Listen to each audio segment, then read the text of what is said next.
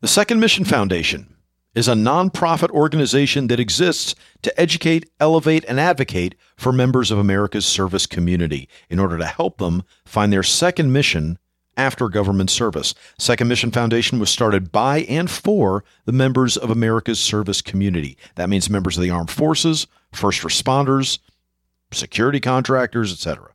Second Mission Foundation provides these veterans the opportunity for them to tell their stories, reach their goals, and make their voices heard through educational outreach, entrepreneurship support, and community involvement. The most recent publication of Second Mission Foundation is The Hill, a memoir of war in Helmand Province by Aaron Kirk.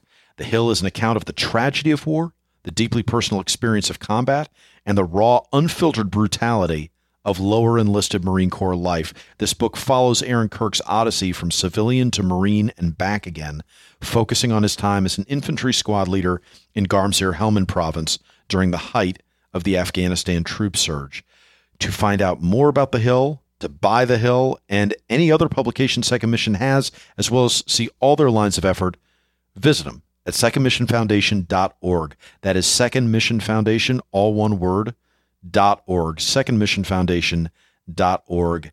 And I thank Second Mission Foundation for sponsoring this episode today. My guest today was Wesley Morgan, author of The Hardest Place, The American Military Adrift in Afghanistan's Pesh Valley.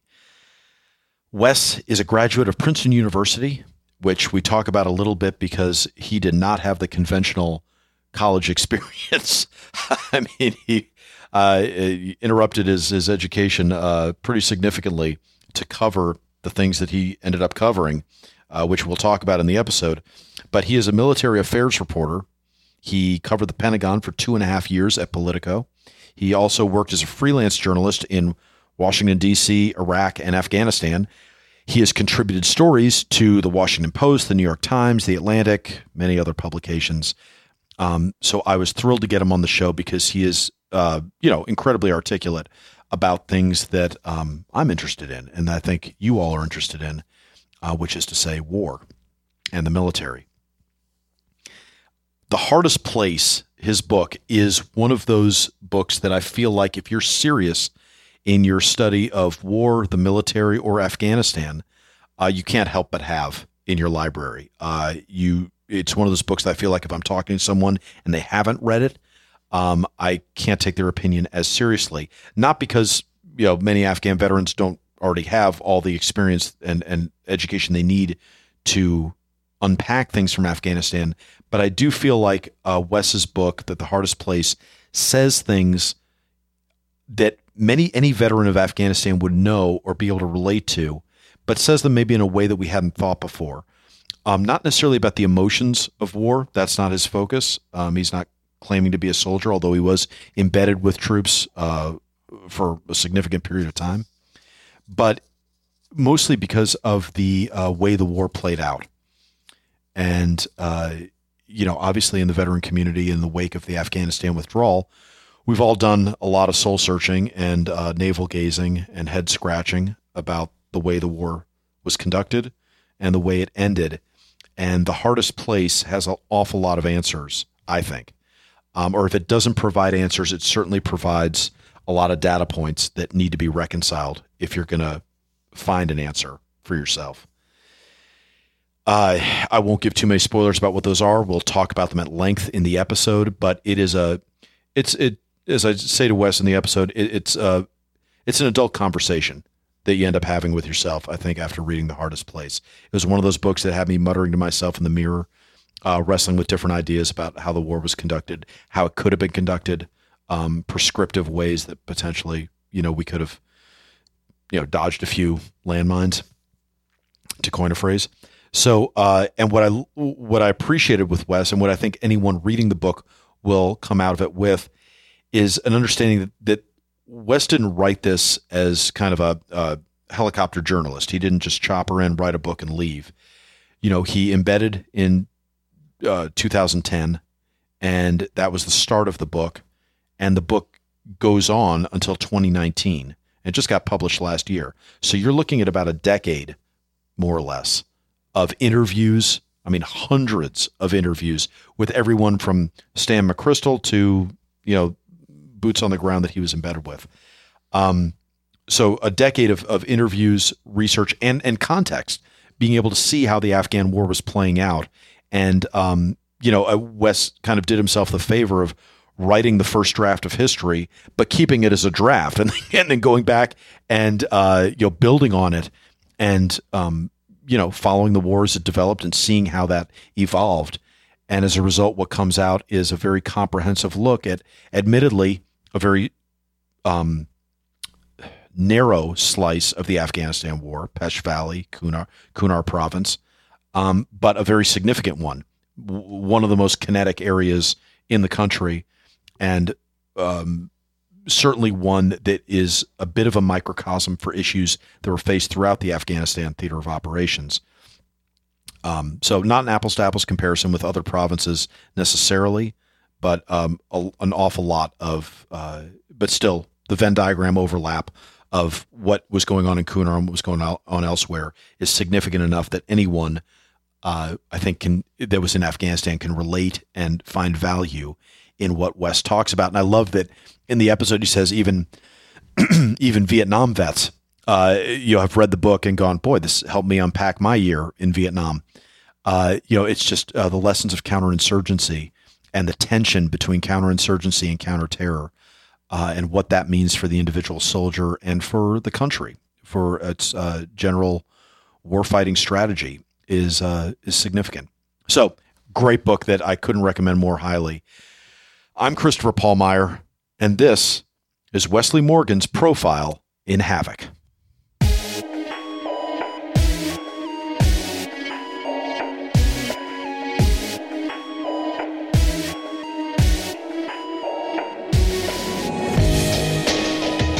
Welcome to the show, Wes.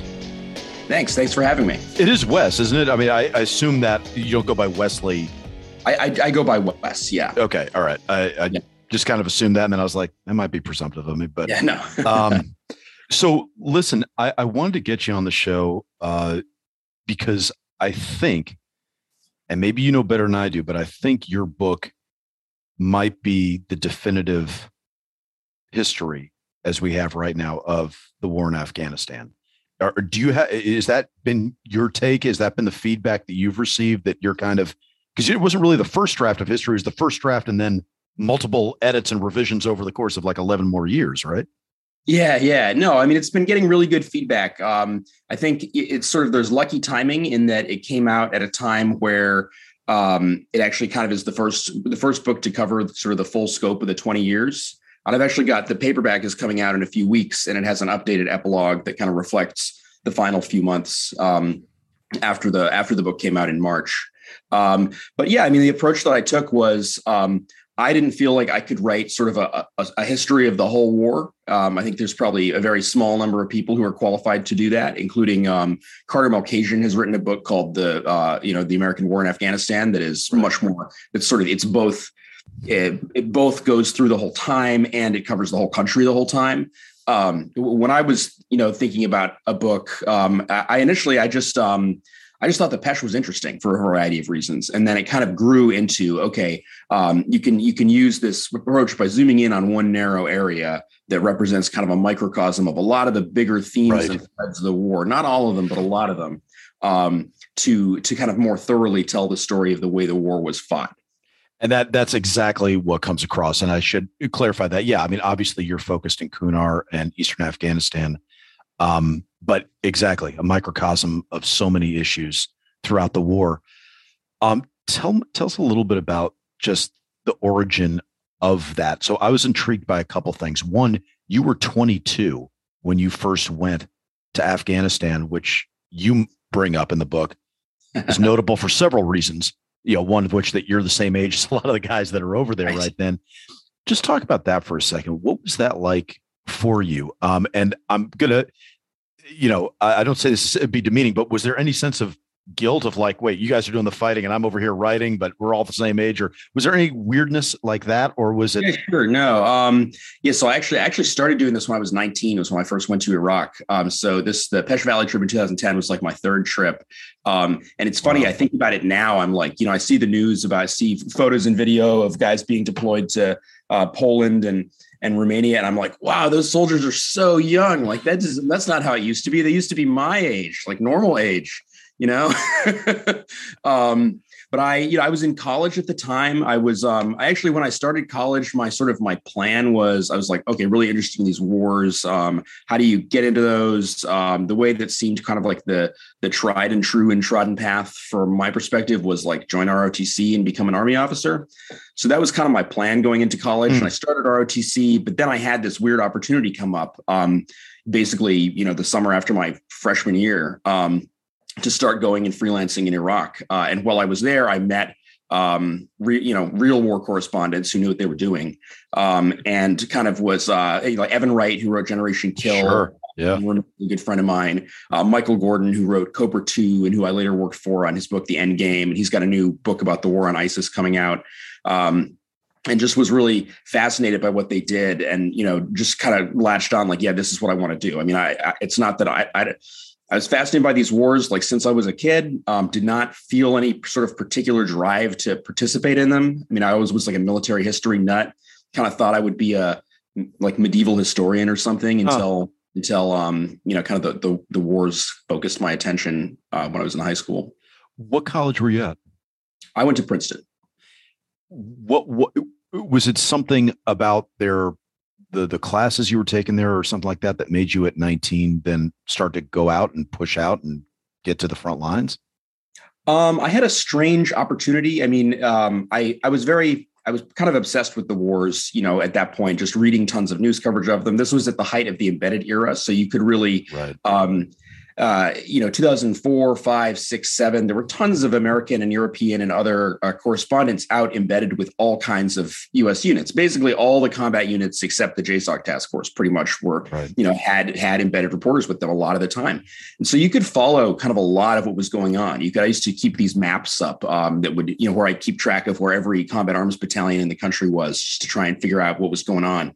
And then while I was a freshman in college, I interviewed David Petraeus for my school newspaper before he was, when he was a 3-star at Fort Leavenworth, because he got his Princeton PhD. He's very, has a lot of loyalty for the school. And then I got an email from him out of the blue in the middle of my freshman year after he took command of the surge in Iraq, basically saying, "Hey, Wes, what are you doing for the summer? You want to come cover the surge for the Daily Princetonian?" And I was like, well, that's an offer you can't refuse. Yeah. Right. Yeah. And so I went over, initially having no real expectations, thinking like, oh, they'll probably just keep me in the green zone. Like, but this was, summer of the surge. It was the largest kind of number of embedded media with MNFI since the initial invasion in 2003. And they pretty much were just like, okay, a reporter's a reporter. What units do you want to embed with? And so did you know enough to specify? Did you know enough about? I did. I mean, I still, at this point I had been doing the thing with my maps and my little pins on the maps and reading all the, so you were doing that in college. Oh, I thought you were doing that even as, oh, wow. When I was like in high school before I'd ever been to Iraq, that was kind of my initial, you were really nerding out on this. Keep it to, yeah. That's pretty obsessive about something that I'm interested in. So, yeah.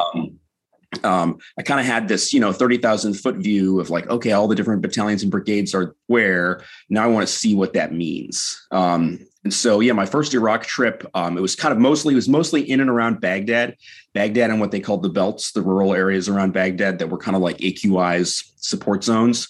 So it was a fairly short trip. It was like 5 weeks, something like that. But I got a kind of a flavor of a few different units. There was a Stryker cavalry squadron that was kind of downtown Baghdad, Haifa Street. Spent some time with them. Spent some time with another Stryker battalion that was up in the rural belts to the north. And there's an infantry battalion in West Rashid, which was sort of like a sectarian violence fault line. And then when I was back in school the following year, Michael Gordon, who was at the time the New York Times is like sort of not their only Iraq correspondent, but the guy who was most focused on the U.S. military aspect of Iraq, And he had written this book, Cobra 2, about the invasion of Iraq that I had really liked. I'd met him kind of randomly at a fob south of Baghdad that summer. And he contacted me. He said, "Hey, do you want to like take some time off school and work as a research assistant on this new Iraq book that I'm putting together?" And I was like, "Sure." So I wound up taking a year off of school, spending like half of it in Iraq, going back in 08, latter half of 08, and then starting out with Afghanistan in the spring of 09 for the first time. Yeah, that was your first time in Afghanistan. Okay. Yeah. And so then and I didn't go to Kunar that trip. That trip was Wardak, Kandahar, Helmand. So then it was the following summer of the big surge in Afghanistan, 2010, that I wound up in Kunar and in the Pesh Valley, and just kind of got totally hooked on that place. What was the focus on that very first trip to Afghanistan when you were going to those other areas? Sure. I mean, so the 2009 trip, I kind of was like, I had spent some good time in Iraq at that point, bouncing around with all kinds of different infantry and cavalry units. So I was like, okay, I want to see some advisor units. 2009 Afghanistan trip. So it was like I spent part of it with some Green Beret units that were in Wardak, doing kind of what was called the AP3 at the time. It was sort of a proto Afghan local police. Actually, the company commander was a guy named Brad Moses, who went on to become, kind of notorious during the Tongo affair because he was the 3rd Special Forces Group commander for all that, who evaded punishment. And then another part of it was I went down to Helmand, to Lashkar Gah, where there was so it used to be back, before there were tons of conventional forces in Afghanistan. Basically, there were 2 and then 3 infantry brigades in Afghanistan. There would be, one of them had the northern part of RC East, another one had the southern part of RC East, and then there was a National Guard brigade that did, it was called Task Force Phoenix, that did countrywide sourced advisor teams for the Afghan army and the Afghan police. And that was what I was interested in. And so I went and spent some time with this Illinois National Guard advisor team in Helmand. They were kind of living by the seat of their pants, shoestring logistics, way far out from any other Americans, but co-located with the Brits. And so the Brits kind of would help them out. The Brits had given them like half a platoon of Gurkhas to kind of bulk up their numbers so they could get around out in the places that they were trying to go, Nadi Ali, Marja, where they were visiting these little police outposts.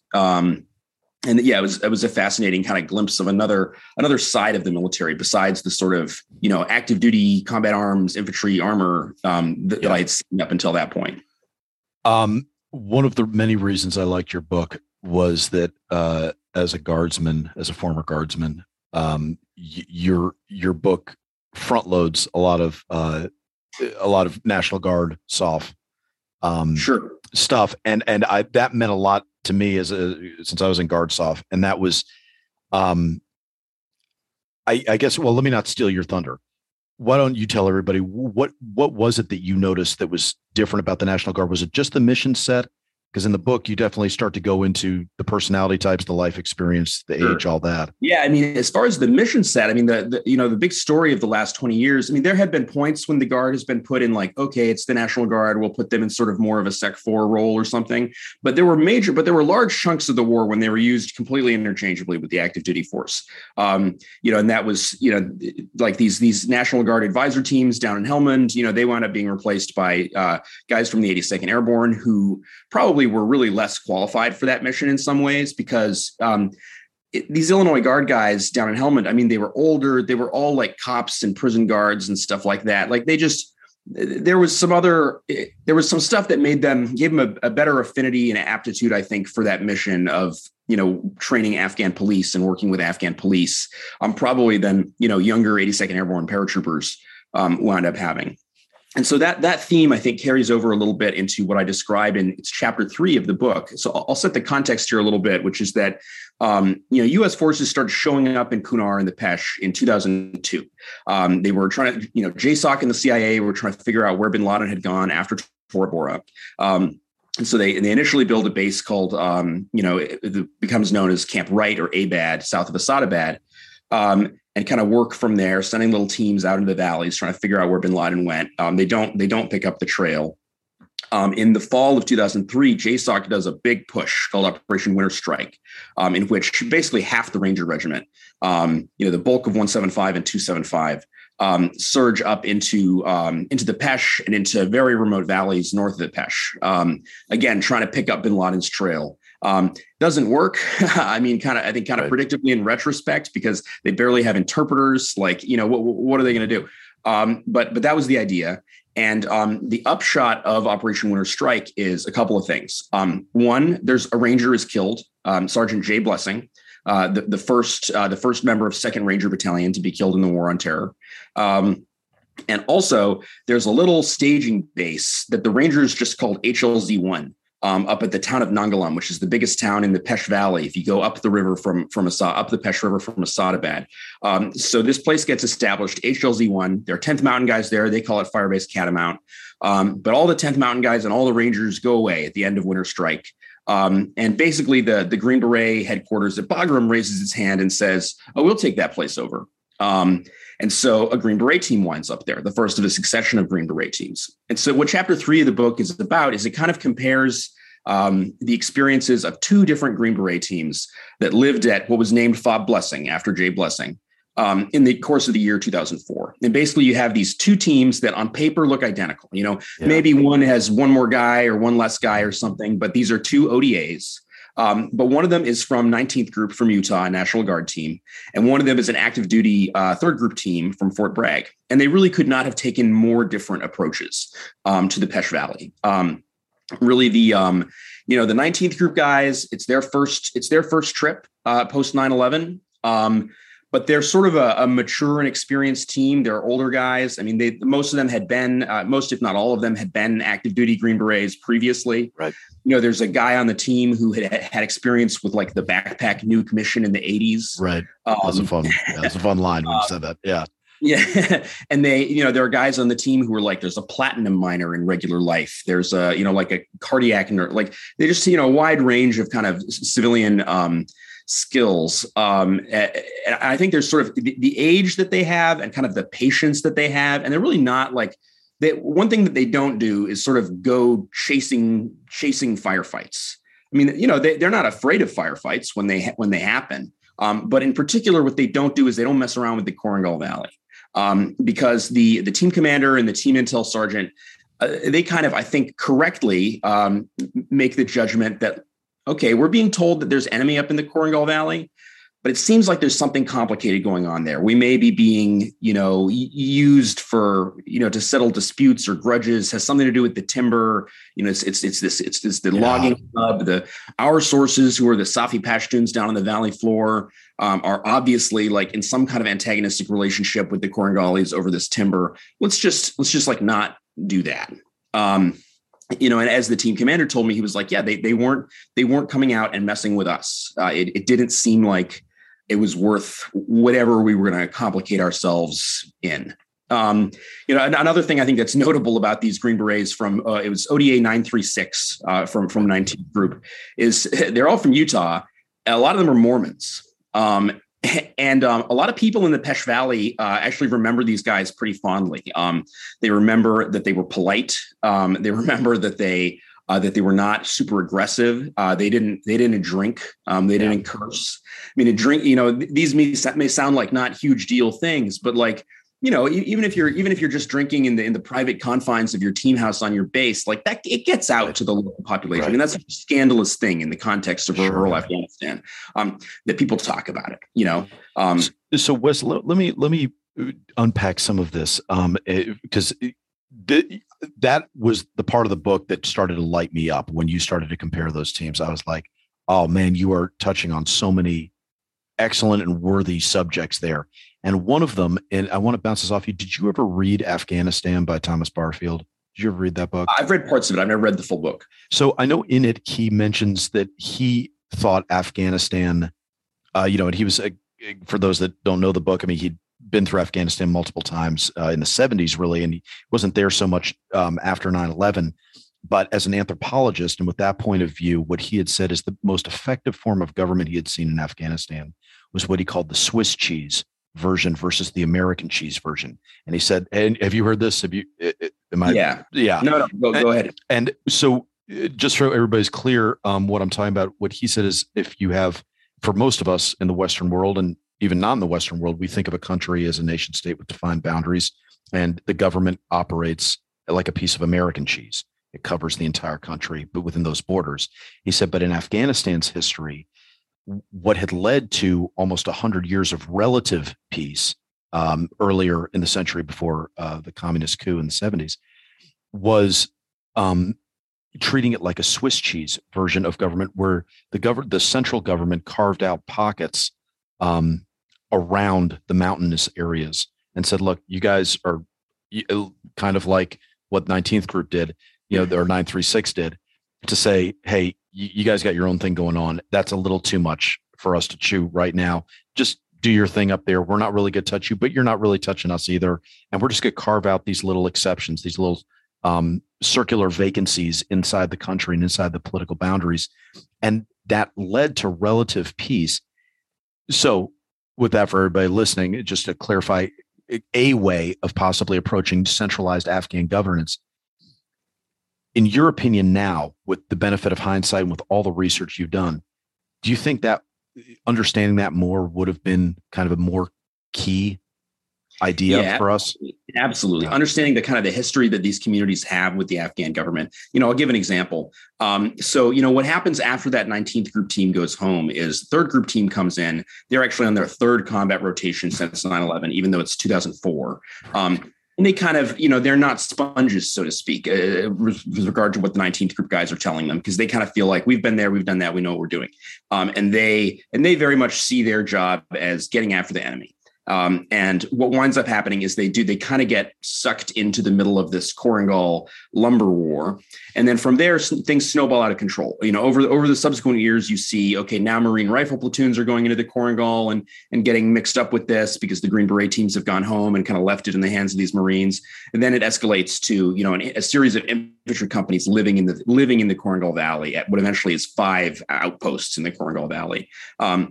And the Korengal becomes kind of this arena in which 2 outside groups that have been brought in as muscle in a timber dispute, the Taliban on the Korengalis side and the Americans on the side of the Korengalis, business partners, basically, are duking it out in this arena with increasingly high stakes and high emotions as losses accumulate. But from an American perspective, you get these infantry battalions that are living up in this place in the Pesh Valley. And they're fighting in places like the Weigall and the Korengal. And I think often the analogy that resonates most, with guys when they kind of got what was going on in the Korengal is like, we are like if you came in an FBI jacket to like a town in Appalachia somewhere. Like it's just not, these are mountain people who want to be left alone, basically, as one Marine battalion commander put it to me, who was involved up there. But there are a lot of subtleties to these relationships with, the relationships between these people and the central government. And an example is there are these 2 valleys on opposite sides of the Pesh, the Korengal and the Weigall. They kind of are like, in the early years of the war, these are the main 2 tributaries that are dominating U.S. attention up in this part of the country. 1 rifle company in the Weigall, 1 rifle company in the Korengal. They both are in really, really tough fights and take really heavy losses, but with kind of different flavors. From the perspective of these infantry companies living there and fighting there, they both just kind of seem like these people hate outsiders. They don't want anything to do with the government. What are we doing here? But there are nuances to that relationship, and these come up in the context of civilian casualties. Basically, if you mistakenly kill a bunch of civilians in the Korengal, which happens repeatedly in the course of firefights, in the course of pursuing high value targets, AC-130 strike, a B-1 strike, the Korengal, you worsen your relationship with the Korengal, obviously. Sure. But what doesn't happen so much with the Korengal is you don't get phones ringing off the hook in Kabul when there's a Civcaz incident and the Afghan government getting heavily involved in it. It's kind of just like, well, their mountain people are on the side of the Taliban. Kabul doesn't make a big deal. The Karzai government doesn't make a big deal when these things happen in the Korengal. In the Weigall, pretty much, and there's a series of these, equally tragic, in some cases kind of worse incidents in the Weigall over the years. And when one of those happens, it's immediately a huge thing with the Karzai government. And there's the context here that U.S. troops just didn't really appreciate, has to do with the way in which the Waigal, which is part of Nuristan province and inhabited by a Nuristani people who speak under one of the 5 or 6 Nuristani languages, how they were incorporated into the Afghan state in the 1890s and the early 1900s after they were conquered. I mean, basically, these were people who they were not Islamic until they were sort of forcibly converted at the point of the sword or the point of the rifle, starting in the 1880s, 1890s, and basically, when the Afghan crown, the kingdom of Afghanistan conquered the Waigal Valley, it cut a deal wherein, in order to avoid kind of like a bloody conquest and negotiate a surrender and a conversion, they took a bunch of hostages, basically, Waigali children, and took them back to Kabul, and they sort of became like courtiers. They became, the girls were incorporated into the king's harem, basically, and the boys became civil servants and military officers and so on. And some of them rose to very high positions, mayor of Kabul, general in the early Afghan Air Force, this kind of thing. So, and kind of the flip side of this bargain was, okay, so if you have this relationship with the central government, we will not put like a district center up your ass who's going to be, so you will have this, you will pretty much be left alone, but you have this kind of like direct relationship with Kabul. And that's something that, didn't exist in the Korengal, for instance. And U.S. troops didn't appreciate kind of the distinction there. And so this accounts for basically why whenever there was, a tragedy that happened in the Waigal, that became a national issue. Right. It's because there is this historic relationship between the Waigali community and Kabul. And the fact that there still are a lot of sort of prominent Nuristanis and Waigalis, who live in Kabul, who are part of sort of the Afghan elite in a sense. Whereas the Korengal really is just very, very, very disconnected from the rest of Afghanistan. But on the surface, they both just looked like these are kind of hillbilly communities that want nothing to do with anybody. So one of the major takeaways that I had was, or one of the major footstops that reinforced something I thought was, when you talk about the difference between Jim Gant's team and Ron Fry's team, 936 and the third group team, and their difference in approaches, it's a good reminder of how personality-based coin operations are. So I'm just going to ask you flat out, and obviously, I'm not trying to put you on the spot for doctrinal answers. Is coin scalable? I would say no. That's my overall impression. I mean, I think, a lot of us got kind of entranced by it in 2006, 2007, 2008, 2009. I think there's kind of a phenomenon that would happen where, in a given battalion, there might be one platoon leader or company commander who just really got it. It wasn't that he had been trained so well in coin or that he had read the manual really thoroughly. It was that his personality just was on the right wavelength where he not only was really good at kind of the kinetic aspect, and kind of keeping the enemy up in the hills, but also just clicked with village elders, clicked with little kids. And, it wasn't a chore for him to learn all the names of all the village elders and to kind of understand the nuances of, how to pronounce them and what they, and a guy like that who really got it, I mean, obviously was worth his weight in gold, but also there's a phenomenon where, okay, then a visiting reporter or a visiting general comes and embeds with the battalion, or in the case of the general, just kind of stops by for a day, whatever. Who is the battalion commander going to show them? You're going to show them that, Mike Harrison, the platoon leader at Patrol Base California, who really gets it. You're going to show him Rob Stanton, the company commander who really gets it. So I think I think there was an impression that people, including kind of top generals, got that this was more doable than it was because you focused on the guys who really got it and were kind of like amazing at it. And there's just was no way to replicate them, right? 100%. Yeah. Especially once you get into the realm of like, okay, we've got 15 brigade combat teams in Iraq, or 20, I think, at the height of the surge. And, every one of them has however many subordinate battalions, and every one of them has however many subordinate rifle companies. And what proportion of those guys do you want to be kind of these like, sort of guys who embody both like the earnestness of a Peace Corps volunteer and the as well as like the ruthlessness that's necessary for sustained combat. Like that's a rare person. Well, which is supposed to be SF. I mean, that's and Sure. You point that out, like the difference between JSOC and your tier 2 guys, and how those guys are supposed to be your force multipliers, your jungle diplomats, that kind of thing. Right. Exactly. Even between that, there's SF and there's SF. The quote that I use, I'm actually going to pull it up real quick, but there's a quote that I use in chapter 3, about these 2 Green Beret teams. That's actually from a French general in the late 1800s, where he kind of he's talking about this in the context of Madagascar. He's and they're kind of quelling, and it's in the context of colonial operations too, which is kind of not doesn't wind up being a direct transfer the way a lot of people think it is. But let's see, where is this? Yeah, so there's the sort of the French origin, the guy who invented the phrase ink blot or oil spot. Right. This French general, he described it as pacification not by mighty blows, but as a patch of oil spreads through a step-by-step progression, playing alternately on all the local elements, utilizing the divisions between tribes and between their chiefs. And then at another point, he describes kind of the qualities that the ideal commander, for this embodies. And they are ones that the 19th group team captain and his guys kind of really do embody. But the 3rd group team, here it is. Initiative, intelligence, and energy. Both teams had plenty of that. Sure. But then the other qualities that this French general described were prudence, calm, and perspicacity. Those were, I think, a little more in short supply in the 3rd group team that was kind of younger and more trying to get after it. So you kind of can't help when you're talking about stuff like that. Then you can't help starting to get prescriptive and figuring out, okay, well, how does one do this? And here's my beef in general with a lot of books that talk about American military missteps, is that sometimes it feels like, and this is my personal psychological hang up, so not a ding on anybody else, but I always feel like, look, there hasn't yet to be a war that has been fought perfectly from day one.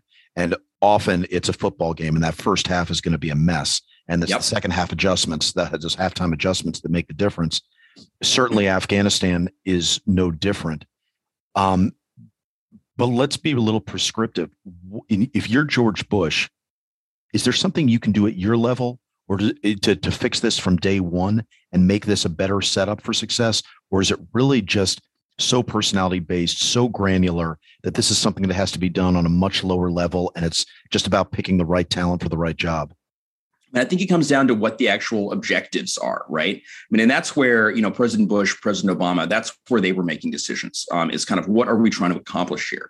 Sort of the counterfactual that it's really tempting to engage with, I think, is what if the United States had just pulled up stakes, just gone out of there after Tora Bora?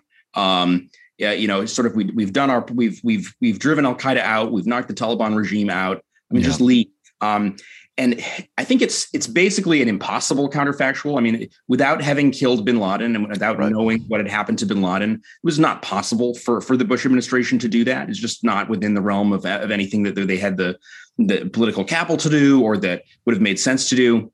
The other one I think that gets a lot of engagement is, well, what if the Taliban had kind of been engaged and brought into government at that point, December 2001, when they were at their lowest ebb, they had no negotiating power. They were just down and out, and they did want to kind of be brought in and to participate. And I think you potentially could have gotten a better outcome and a better form of this kind of like Swiss cheese government, right? Mm-hmm. If you had not shut out this, this whole segment that in some ways spoke for a large section of, rural Pashtun society, especially in the South, not really in Kunar and Nurst. The Taliban were not up yet at that point. Right.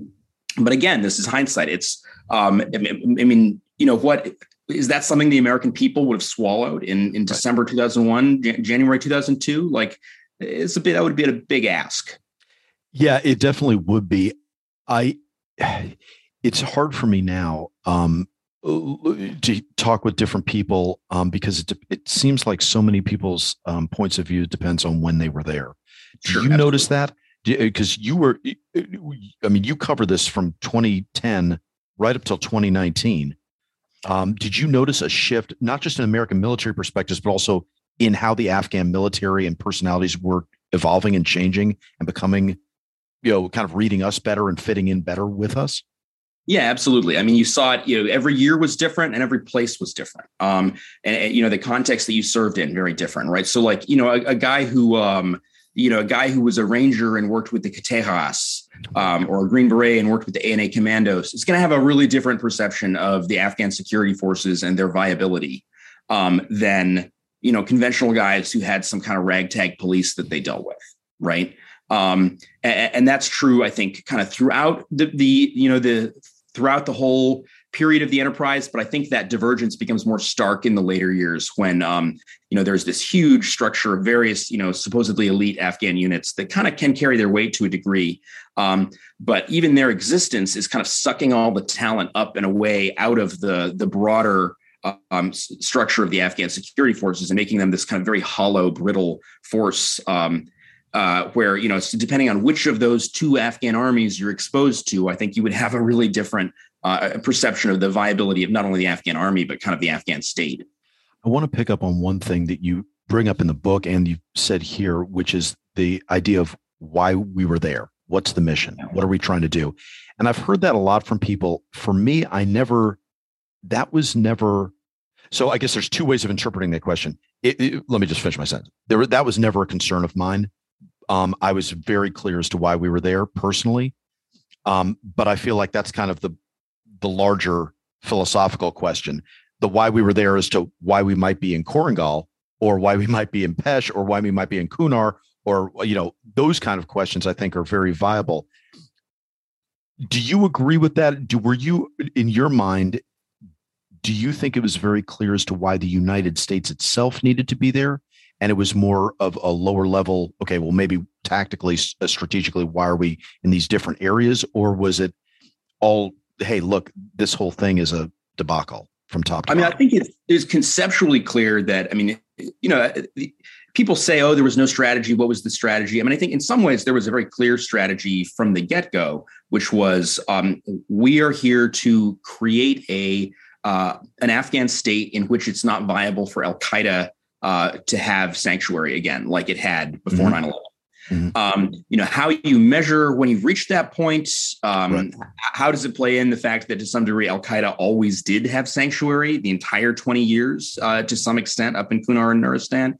But I think, what people get to when people are, I think, often mean when they ask this kind of like, well, what were we doing there is, I think there often was a really big tension between the counterterrorism mission and the kind of counterinsurgency nation building mission, even though they can be in support of each other. And the bigger picture is, okay, the nation building and the counterinsurgency are supposed to be in support of the counterterrorism mission, but they very often were in conflict. And this can range from, I'll give a few examples. One is just geographical focus. If you look at the surge years, 2009, 2010, when President Obama, committed to the surge when he came into office, basically the rhetoric that he used was the same rhetoric as after 9/11. We're doing this to prevent Al-Qaeda from having a safe haven. And yet where all the surge forces focused and all the surge tactics focused was southern Afghanistan, which was the Taliban, the Taliban center of gravity, but not the Al-Qaeda center of gravity. And in order to resource the surge mission, actually forces were removed from places like the Korangal, where, the Al-Qaeda guys actually were. So I think there's, and the book gets into the nuances of why that was. And, were those guys up in the places like the Pesh and the Korangal actually achieving anything against Al-Qaeda, or was Al-Qaeda kind of running circles around them just outside of their, their range? But that's a clear point of tension in the surge. Supposedly big picture is Al-Qaeda, but then the whole surge is focused on RC South. So that's one example. Another example is, between the CIA mission and the military mission, the CIA always had these, what they called the CTPTs, the counterterrorism pursuit teams, which were their Afghan surrogate forces that existed outside the formal structure of the Afghan government. And really, at every moment that those CTPTs existed, they were in some way undermining the Afghan state. They were day by day, they were an effective tool for counterterrorism. but they were almost, just their existence and their behavior was not in service of the counterinsurgency and nation building mission. And then a third one, that I get into kind of throughout the book is you get this tension between, the direct action raiding force guys and their behavior on objective and what they're doing, the SEAL Team 6 guys, the Rangers, sure. And the guys who live there, the infantry guys, who are the battle space hunters, the lingo. And there is this recurring tension of, the task force guys coming in the middle of the night, kill or capture a bunch of people. And then the infantry company commander, kind of has to walk over there in the morning, not really knowing what's going on and explain what happened without knowing himself, right? Yeah. And this is something that kind of, it gets resolved to some degree over the years as the bad experiences accumulate. I mean, there's just so many examples of it. There's, the task force went by all these different code numbers, right? At one point for a couple of years, it was Task Force 373. And there's a raid outside of Cop, Michigan that happens in the book in which they, unclear whether the Rangers actually get their man or not. But in the process, they kill the old guy who was the cook for the ANA on Cop, Michigan. And so the soldiers at Cop, Michigan, they kind of like darkly joke that, we figured out what 373 stands for. It's the 3 minutes it took the operators to kill everybody in the house, the 7 months of hard coin work that this undid. And I guess generously the 3 years that this is going to take to kind of make things right with the community. Now, over time, the task force gets better, especially under Ranger leadership. It sort of integrates better with the conventional forces, but in so doing, it kind of moves away from its own counterterrorism mission, and becomes just sort of the playing offense for counterinsurgency. But so that's another example of just this kind of inherent tension often between the COIN and the CT missions. Well, and it's eloquently and you just verbalized it here. I mean, you eloquently portray that throughout the book, and it's not just convincing, but it's a great reminder to a lot of us that have forgotten, all the granular details of, and now can pull back and go, yeah, that's right. That didn't make a lot of sense, and there was a lot of tension there. I want to throw my idea or something I've kind of been wrestling with at you and bounce this off you and see what you think. My sense of Afghanistan is it's the land of yes, that yes is the answer to everything because it depends who's asking the questions. And in a country that's that leveraged, that's that used to being controlled, influenced, nudged by its neighbors or by invading powers or what have you, they're incredibly adept and flexible and malleable to whoever's right in front of them. And you talk about this in the book about how, they'll kind of give you a couple of wrong answers before they finally get to a right answer. And they put up a fog of misinformation initially.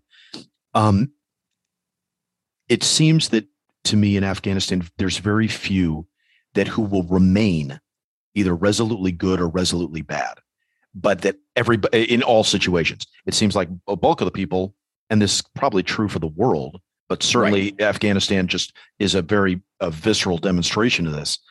The bulk of the people will flex depending on who's in front of them and who seems to be the power there.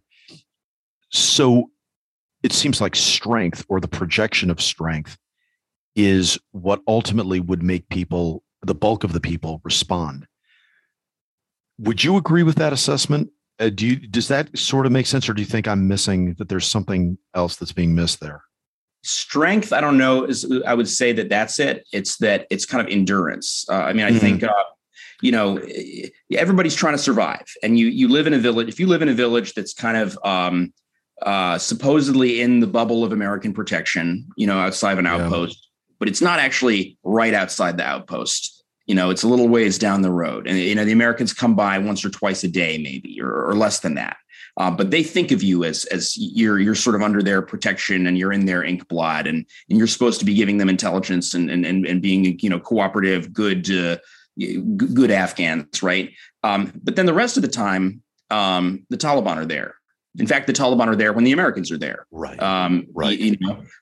And then when the Americans are not there, then a larger Taliban force comes down from the hills and talks to you and says, "Hey, what were you talking to those guys about?" I love that answer. I love that answer. I think that's exactly the right word. And sorry to interrupt, but I wanted to ask then a follow up based on that. To my mind, then we have two courses of action: either the incredibly light CT footprint that tries to be as surgical as it can.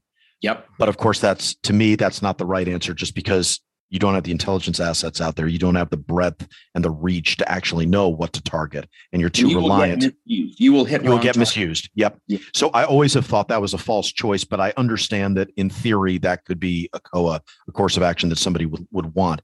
The other one is to go the other way and to use your word to endure, and to do the John McCain thing of, hey, who cares if we're here for 100 years as long as the fighting stops, and that you double down, and if not swathe the country with soldiers, at least have, and you can do a Swiss cheese formation, but at least have, enough breadth of presence and persistence of presence to let people know, hey, we're going to be here. We're not leaving. And so they understand we might have to sidle up to the Americans because they're not going anywhere, and we can't, and we might start to respect them as much as the Taliban. Does that make sense? Tell me how that strikes you. Yeah, I mean, I think I don't think there's a good answer. I think neither end of the spectrum there is a good answer. I mean, the sort of, we can do the light footprint CT, we just go in and strike targets. I mean, it doesn't work because if you don't live there to some degree, I mean, you are at the mercy of whoever it is that you're getting your intelligence from, which is a story that the book tells, in a number of ways. But you will be used to settle grudges. You will be used to tip the balance in commercial disputes. You will be used everything from water rights to familial feuds that go back a really long time. You will wind up being used to kill people in this context. The people that you think are your proxies and surrogates are using you as their proxy and surrogate. Right. At the other end, I mean, the idea, okay, what do you put 200,000 troops in Afghanistan or something, all these conventional infantrymen, what proportion of those are going to be that platoon leader that we talked about earlier, or that company commander who gets it and who isn't making things worse with every, this is something that, another counterfactual that I think people bring up is, that I think can be satisfying to some people is, we were distracted by the invasion of Iraq. What if we had, what if we used all that resources and all that willpower? What if we'd applied it in Afghanistan? To which I say, I think the relatively small number of, Green Beret teams, CIA paramilitary teams that were out there in 2002, 2003, 2004, these are the guys who get it. Right. They and their mistakes were enough to spark an insurgency.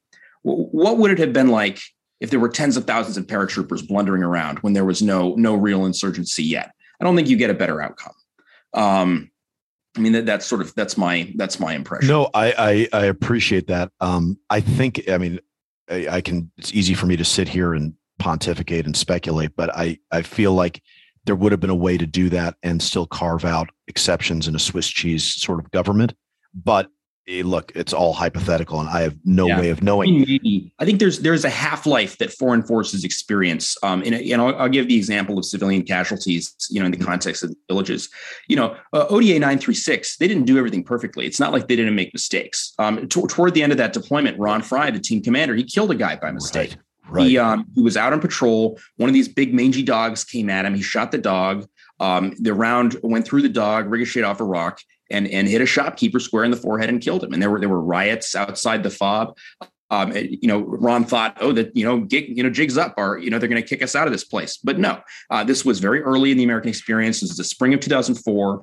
People saw the potential. They had a good relationship with this team, and the community smoothed it over. They helped. Obviously, I'm sure the family never got over it. But he built up that reservoir of goodwill. Yeah, the capital that he could draw. The community helped him figure out what the socially appropriate way to kind of make amends for this was. Now, it's every subsequent unit makes mistakes like that, right? And by 2010, when you've got a new unit rotating in and it makes a good faith mistake like that, people are a lot less willing to forgive and forget when it's like the 10th time this has happened in your village, right? And you know that it's going to happen again next year when a new unit rotates in, because those first few weeks that new unit is on the ground, they're pretty dangerous for that new unit, and as a result, they're pretty dangerous for everybody else too. So I think there is this half-life that happens where by the time you get into this 2009, 2010 period, as one of the AWG advisors who spent a lot of time there, who talked for the book, he's like, that's the point when there were the cold stares, just people just looking at you blankly, because they're just trying to minimize the amount that they have to deal with you, basically, because nothing good is going to come of it. An example that I'll give is, my first trip to the Passion in 2010. I remember being out with this a company commander in one of his platoons out west of Blessing, Reshalom, maybe, I forget which. Oh no, Waradesh. It was a town called Waradesh, and it was up a ways from the road, and kind of drive the trucks up there, sit down for a meeting. Company commander takes his helmet off, sits down with the village elder, relatively young guy. Wild turkeys running around. It's just sort of a typical kind of outdoor little impromptu shura. But then one of the young infantrymen on the perimeter, who's actually like a guy who joined the unit late, and it's his first patrol outside the wire. One of these big mangy dogs, just like with Ron Fry in 2004, comes at him.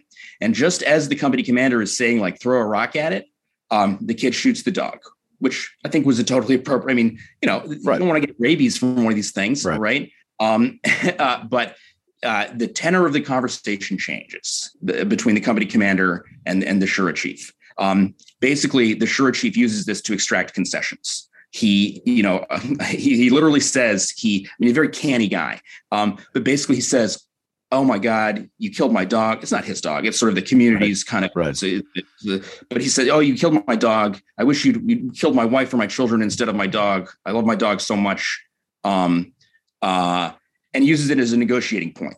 And he winds up, he doesn't do it for money. I mean, he may get a salacious payment or something out of it in the end too, but the particular thing that he negotiates is, when you come and visit here, you leave your trucks by the road. I don't want these trucks seen in my village, because I have to deal with the Taliban the rest of the time.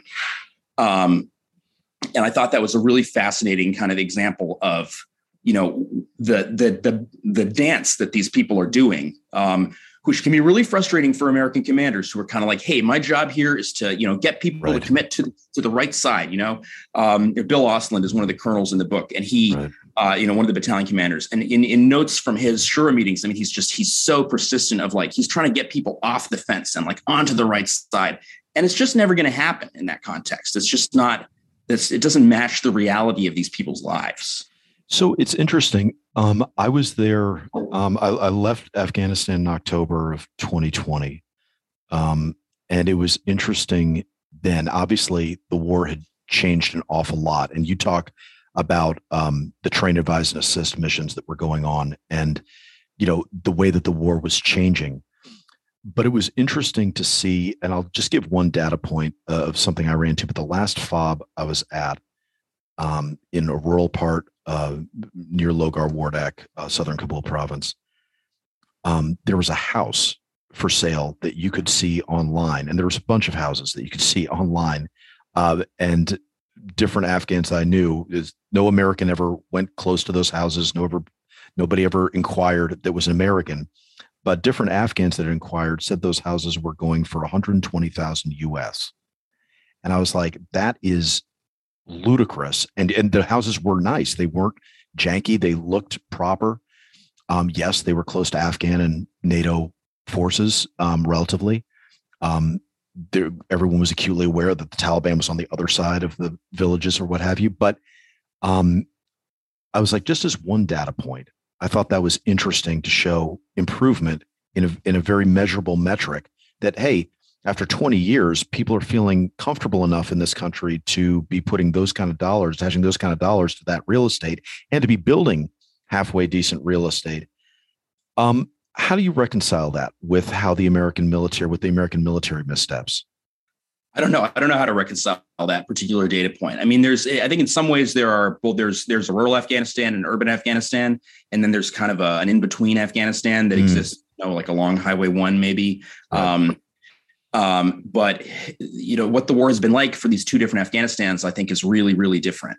There's a rural Afghanistan, that's, I think, on one end of the spectrum is exemplified by districts like Sangin, where Anand Gopal wrote a really good New Yorker article about this recently, about kind of in the context of a rural place like Sangin, which has just been absolutely hammered these 20 years, just endless fighting. The place is littered with IEDs. You get, if you're sort of in the wrong tribe, the kind of the Taliban affiliated tribe of the two tribes in the upper Sangin Valley, you were just constantly abused by government forces who are affiliated with the other tribe. Right. Yeah. And for this version of Afghanistan, I think the most recent developments, the fall of the government, are a relief. They are an end to conflict. and for a lot of these parts of Afghanistan, the improvements were not as tangible. I mean, they were, women still had to live inside. Right. There was, limited. There's always Taliban pressure, kind of preventing. But then there's this urban Afghanistan.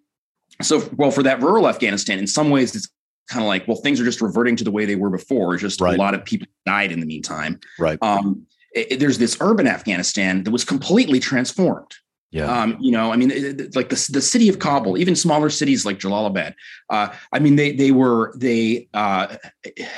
thing that strikes me when I think back on, the times that I spent in Kabul, kind of on my way to other places, is just the sheer number of institutions of higher learning that were created. Yeah. There's just endless billboards for, technical colleges and whatever. And so I think, and this is a thing that in some ways, Ashraf Ghani and General Nicholson were sort of hoping would be, okay, this is the hope of Afghanistan. Is like there are so many more educated people than there are, economic opportunities for. Maybe we can get educated leaders in the security forces, and that'll kind of turn this thing around. Mm-hmm. But yeah, there is this version of Afghanistan and a generation of young Afghans. It's such a young country. Yeah. For whom the post 2001 period was transformational. Yeah. And now it's sort of, I don't want to say it's all been taken away. I think we're seeing what has been taken away and what hasn't, but certainly the future that they were anticipating is no longer their future.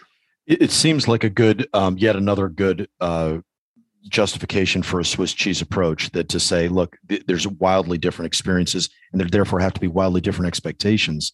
It also points to the clarity or lack of clarity in the mission that you point out.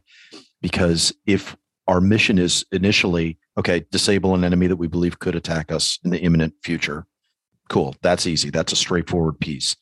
The nation building, though, if that starts to focus instead on, hey, let's simply deny the enemy's ability to ever reconstitute, reform, and just make this, if not a safe haven, at least just deny an area of operations, training bases, and all that. And even as late as the end of the war, that was being done. It was very hard for anybody to reconstitute a threat. And even if you isolate those mountainous regions or Sangin or any other parts that are problematic, it was still very difficult because of drones, because of ISR and all the rest of it. Still very difficult to launch any kind of attacks. I want to jump to the very end, and I know you wrote about this in the epilogue of the soon-to-be published paperback, but now seeing how things have played out, I've spoken on the show before about my personal beliefs, so let me ask you yours. What do you think is going to be the second and third order effects of this pullout as far as it impacts us?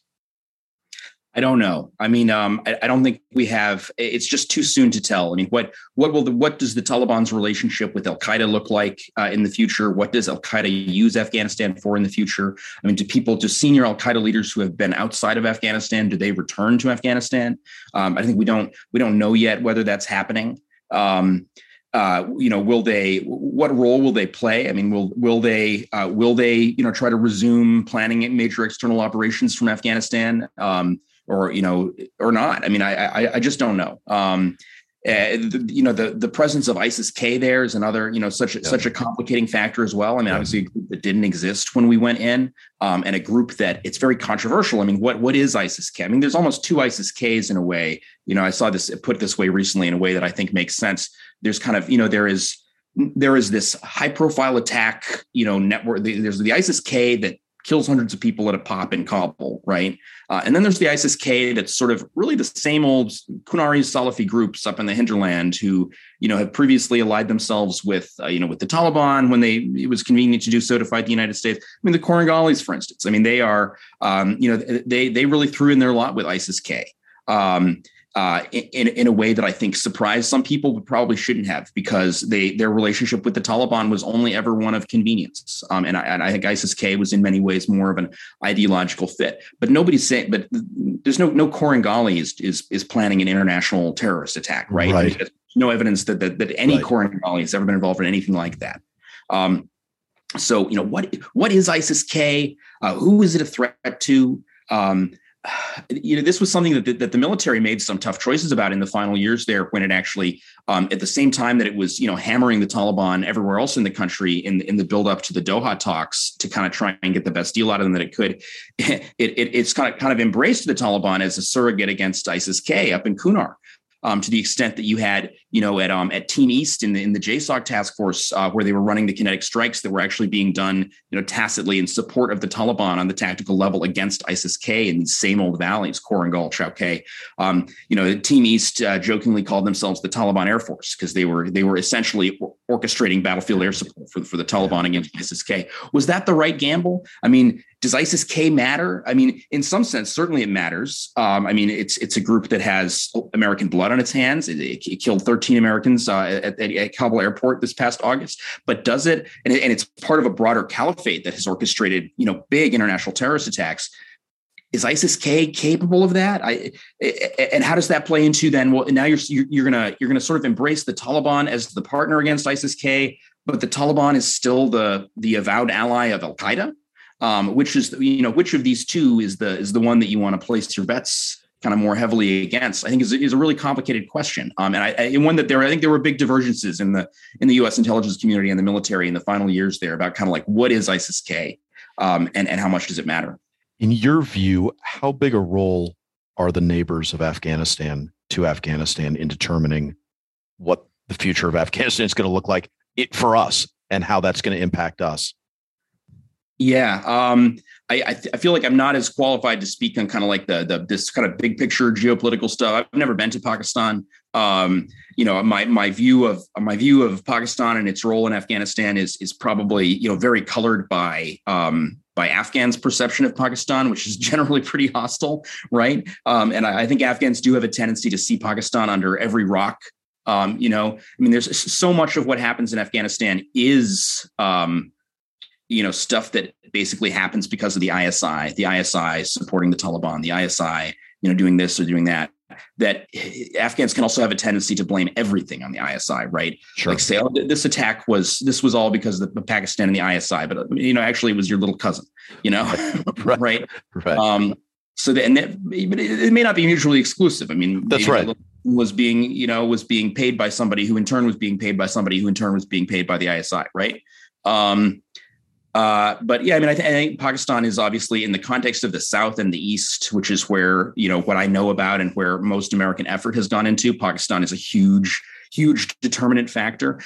I have no idea what lies ahead for that relationship. I mean, Pakistan and the Taliban obviously were very close throughout this whole time period. In some ways, Pakistan or the faction of the Pakistani government that was behind this, it's not a unitary actor, but like the ISI have gotten what they wanted. They now have this Taliban regime. Are they going to like what that's like? I don't know. I mean, I think there's a lot of tension between the Taliban and Pakistan that was hard to appreciate when they were kind of, allied together. But right. The Taliban, at heart, these are Afghans, right? And I think if they feel like they're being pushed around by the Taliban now that they are their own national government, it may not go well. On the other hand, Pakistan is now, again, it's sort of trying to use the Taliban to broker negotiations with its own, militant group, the so-called Pakistani Taliban. So, yeah, a super complicated relationship that I never delved too deeply into, because it was sort of outside the scope of, the Peshawar into border district. Right. But a relationship that, like everything else, it has so many more layers to it than I think we probably ever understood.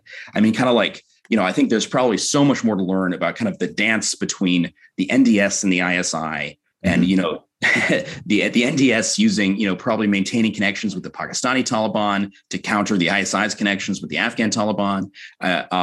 There probably are so many layers to that the NDS's American partners only had glimpses of because they were being shown what the NDS wanted them to see.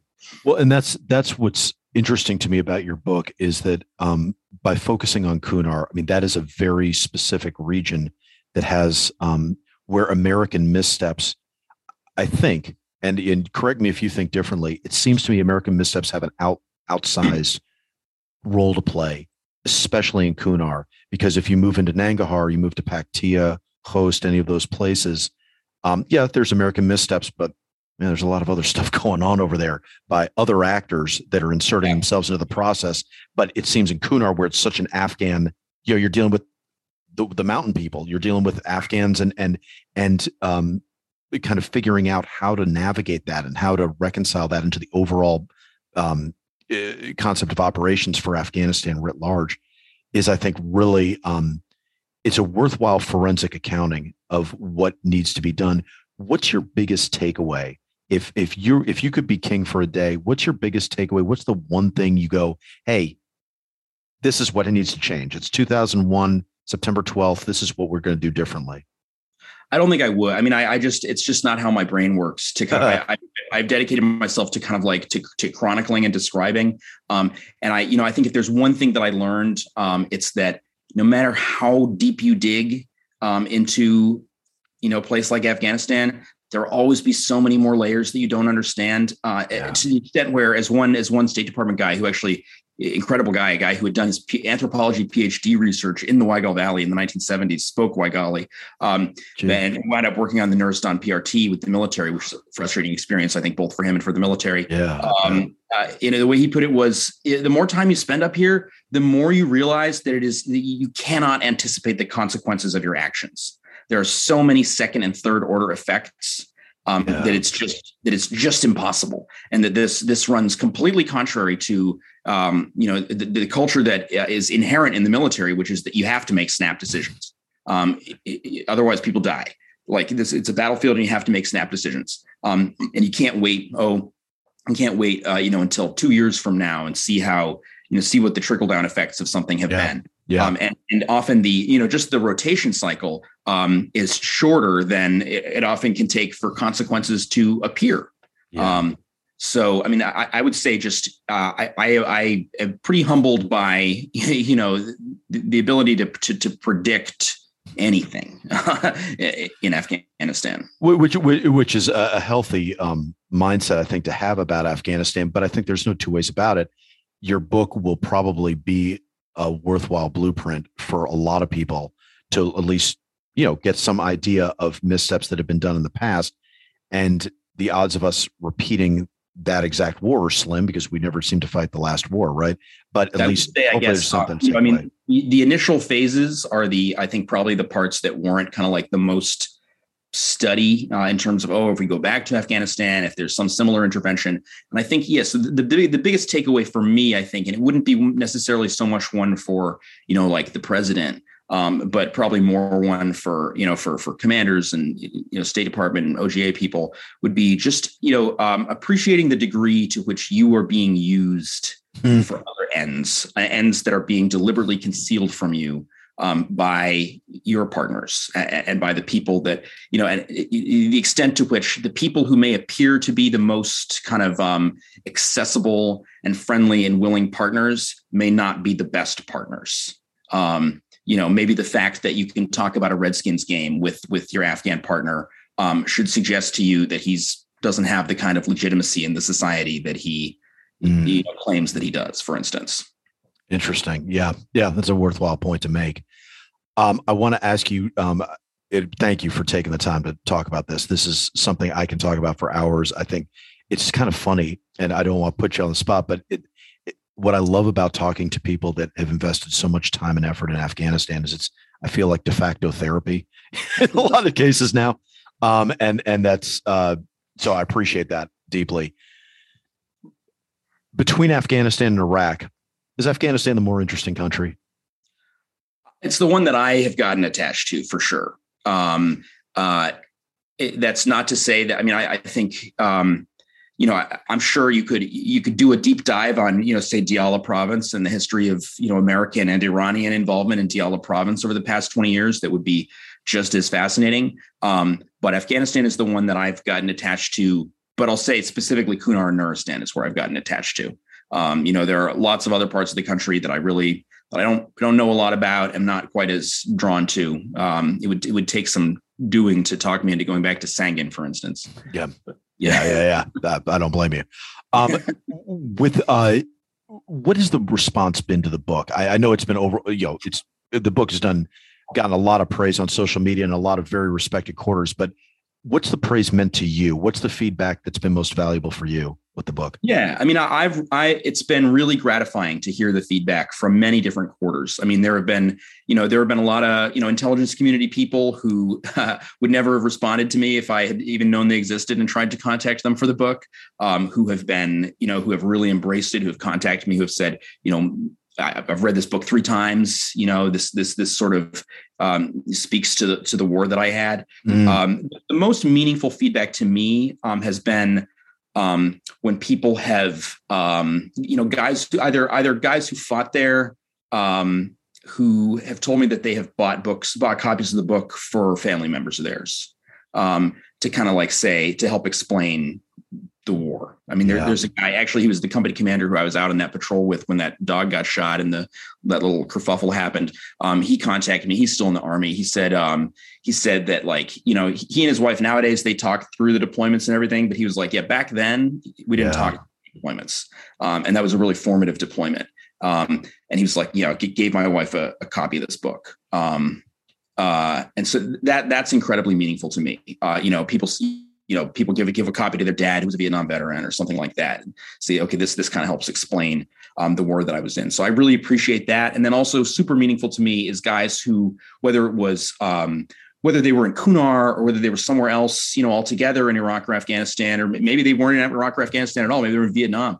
But people who read the book and say, oh, this helped me place my year. This helps me understand why things were like that during my year.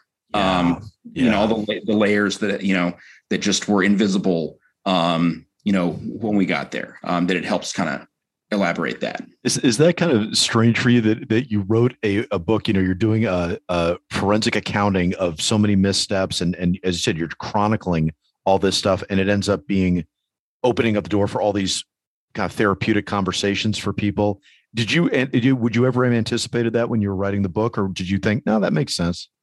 I hoped that it would. I mean, because I think just in the course of talking to people for the book, some of that came out. I mean, I think, there are so many people that some people I only had one 45-minute conversation with, but there were many other people that it was like, I had a 3-hour interview one year, and then had another, did another 3-hour interview when they got back from their next deployment, and then their next deployment. You kind of hear their views on the war change and evolve over time. That I think I understood that some of that was going to happen, but it's been very gratifying that it kind of seems like it's been being spread around and embraced in some ways by including by people who whose units are criticized in it, or whose organizations come across great in it, right? I mean, the SOCOM commander, Rich Clark, the 4-star SOCOM commander, he's a big fan of the book and has said some stuff publicly about it. And it's the book is tough on special operations forces and JSOC, and on the role that they played. So that's very gratifying. When I hear that leaders in some of these organizations, or like the book got a pretty positive review in a internal CIA journal. Which again, the CIA is responsible for a couple of the worst missteps that the book chronicles, and the review didn't push back on that. So that kind of thing is also very gratifying when it's like, it seems like people are kind of willing to it's maybe not even that it's confronting them with lessons, but it's that it's acknowledging lessons that they already know, right? Yeah. And it's an honest accounting of it. And what I like is you definitely come in with, doesn't seem like any agenda at all. And it's a very straightforward, honest accounting. What has been the hate? What's been the detractors? What have the detractors said? And is there anything worthwhile? Has there been anything that's been like, oh yeah, I see where they're coming from? Or I think for the most part, the detractors don't contact me and tell me about it. No bad Amazon reviews, nothing like that. Yeah, that's good. There are some. It's slow for some people. It's a slog for some people. There's okay. There's a lot of if you are not, there are a lot of Afghan place names. There are a lot of. If you're looking for kind of just like a battle memoir or something like that, that's just sort of a shoot 'em up. It's not that. It's also, if you don't want to hear about things that the American military screwed up, it's not going to be the book for you. It's not a feel-good book. So I occasionally will see like an Amazon review or something that's sort of like, oh, this guy's, slandering our hardworking troops or something like that, but not really. I think Yeah, not much of that. Well, that's really high praise. That if that's the extent of the detractors, that seems very mild. And I mean, I will just say, as somebody that read the book, I think anybody that's been in Afghanistan will not find that book to be anything close to a slog. I think it reads very, very smoothly. I appreciate it. I appreciate it. It really does. And I mean, Afghan names. If you don't like hearing a lot of Afghan names, maybe don't read a book about Afghanistan. I don't know what you're expecting to hear, but and certainly I take a backseat to no one in praise and defense of troops. And as I say, I go in. My bias is always, hey, are you talking smack unnecessarily or stirring up shit unnecessarily? And it's an adult conversation that you're having. You're bringing up, and you're not trying to start an adult conversation. You're just recounting what was going on. And anybody that thinks that we're infallible, is not prepared to have an adult conversation about war. And I think, I had so many little epiphanies and little moments and revelations that came to me throughout reading it. I think it's an incredibly readable and eminently enjoyable, but disturbing book. It definitely makes you mutter to yourself in the mirror in the morning and go, what about this and what about that? Wes, it was great. I really appreciate you taking the time to talk to us. I say congratulations on the book. I won't press you for what your next book is going to be. But I will just say, I think a lot of people are going to be very interested in what that is. And I can't wait to see what you dive into, and we'll be watching for it. Thanks. Yeah, I won't say, it's not quite ready to talk about, but I'm not moving away from Afghanistan. So I'm still, there's a lot more, there's a lot to be uncovered and understood about what happened over the past 20 years. And I'm not ready to move on from it. I'm thrilled to hear that. I really am, because I agree with you. I think Afghanistan's got so many layers.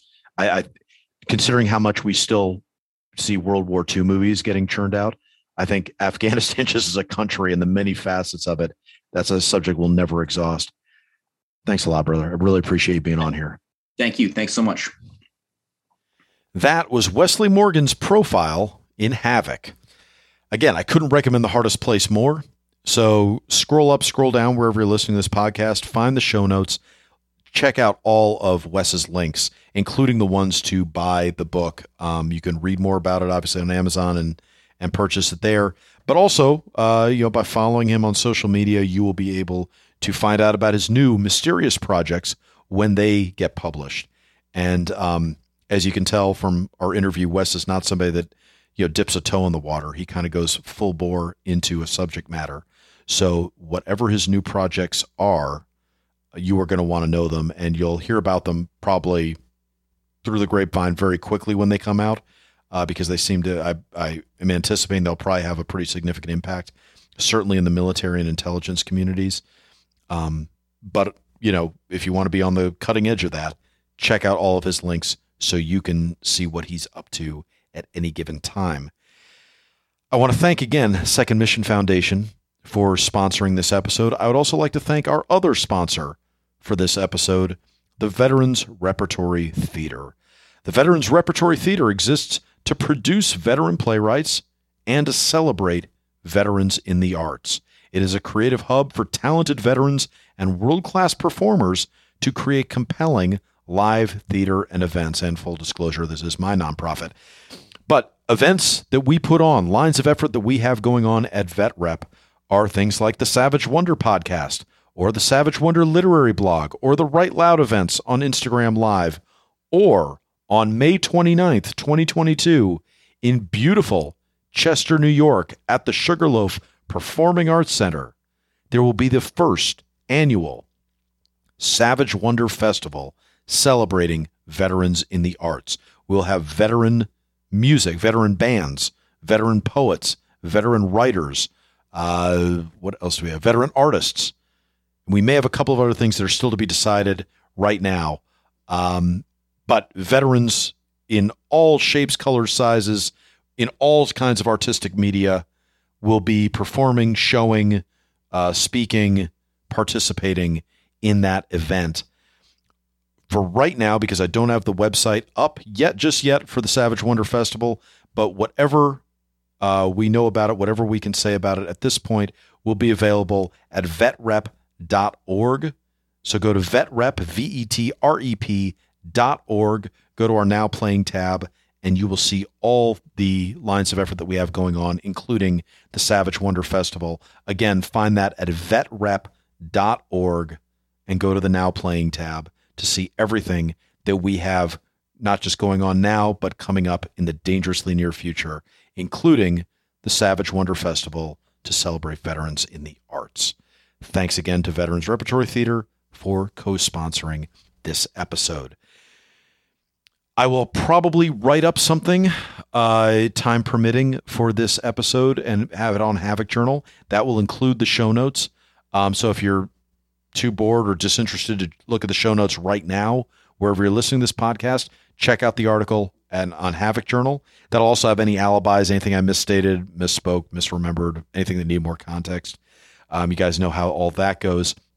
If you do happen to be listening to us, though, right now on iTunes, please go ahead and just give us a 5-star review. That would be awesome. If you'd like to give us feedback, all the better. You can say whatever you want to us, questions, comments, snide remarks. But if you can put a 5-star review, or if you can just mark 5 stars with your review, that would be dynamite. We really appreciate it. As always, thanks to our producer, Michael Neal. I'm Christopher Paul Meyer. My thanks again to Wesley Morgan. And we'll see you next time for another profile in Havoc.